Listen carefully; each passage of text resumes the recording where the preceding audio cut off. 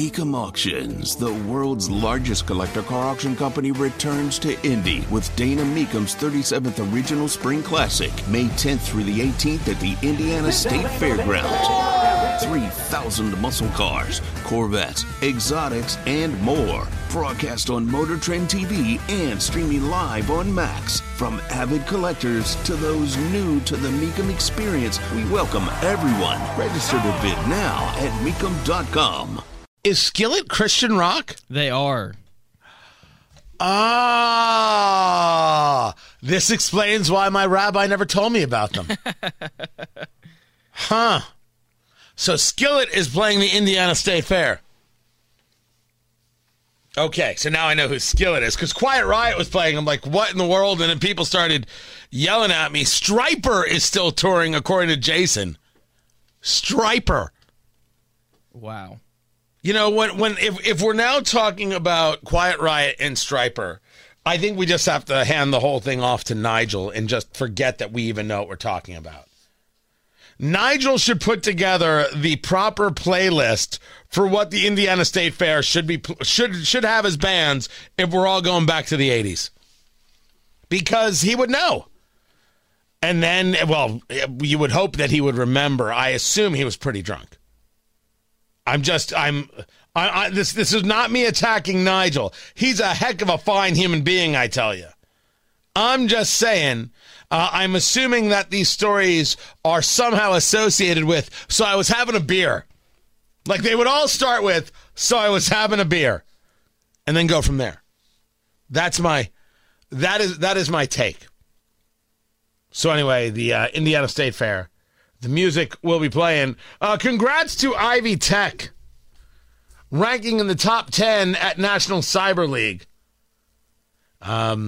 They have a team that competes, allows students to prepare and test themselves against practical cybersecurity challenges that they will most likely face in the real world. And so there's a cyber academy with Ivy Tech. And the name of their team, the Hack Street Boys. Really? We're not going to applaud this? That's right, thank you. The Hack Street Boys from Ivy Tech. Earned 7th place for the Cyber Power Rankings and 5th place for the Center of Academic Excellence. Honestly, I don't know what either of those things are, but if it works for Ivy Tech and helps them get more people coming down the line, I think that's pretty cool.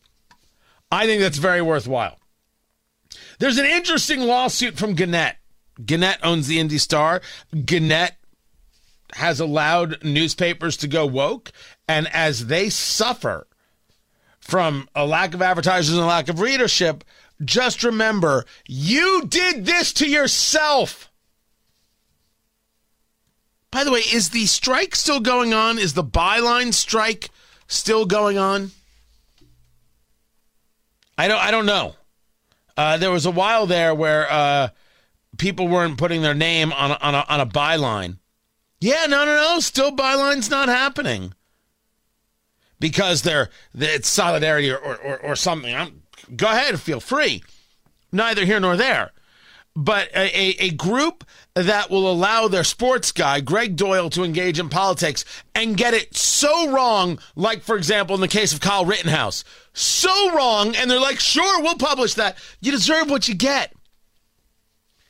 Gannett is filing a lawsuit against Google and the parent company Alphabet, and the claim, as reported by the IBJ, is that they unlawfully hold monopolies in the advertising technology tools that publishers and advertisers use to buy and sell online ad space.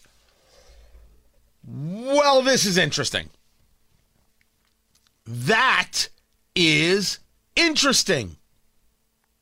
I am mostly curious about how they're going to be able to make their case.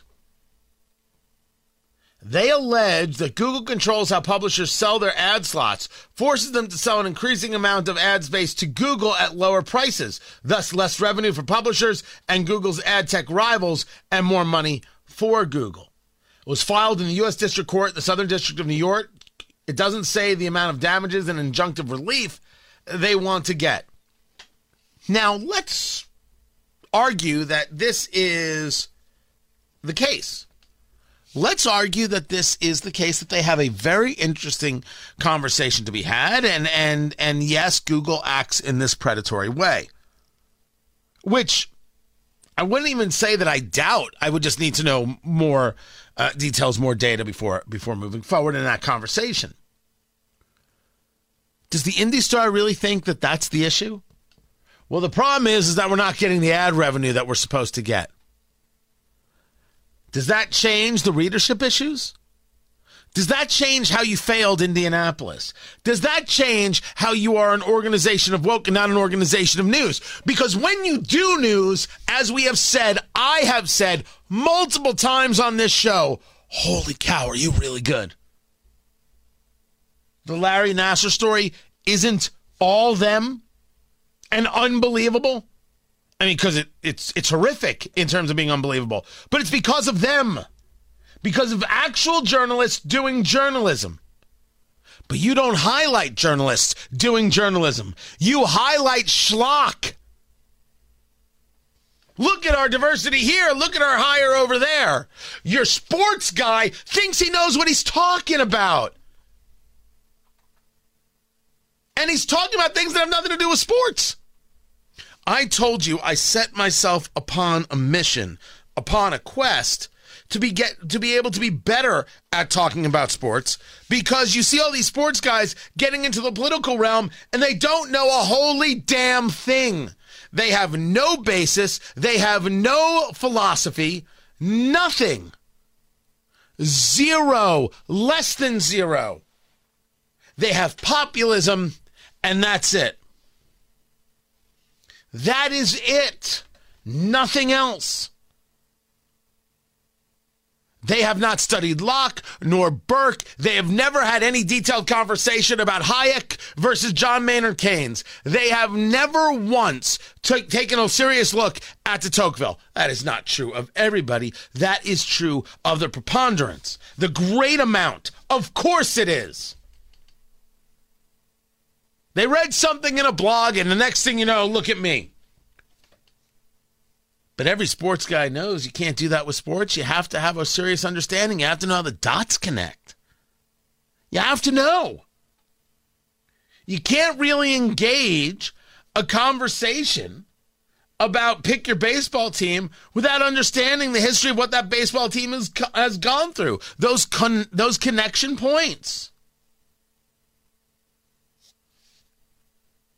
Can't be done. You can't fake it. You got to understand it. And then you build from there. But these guys get into it all the time because they've got feelings. Feelings. Data matters. Facts matter. Historical perspective matters. Connection matters. An understanding of how it works matters. Your feelings? No one gives a damn. Your feelings. Our problem is that people take a look at politics as fandom, and it's not fandom.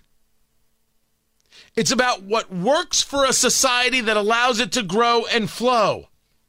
What provides the most amount of liberty? Should we get into conversations about the difference between liberty and freedom? Oh, holy hell. I don't want to make anybody wet their pants from fear on that one. Because they don't know the difference. And that truly is not true of all of them, but of far too many, because they prove it every single day.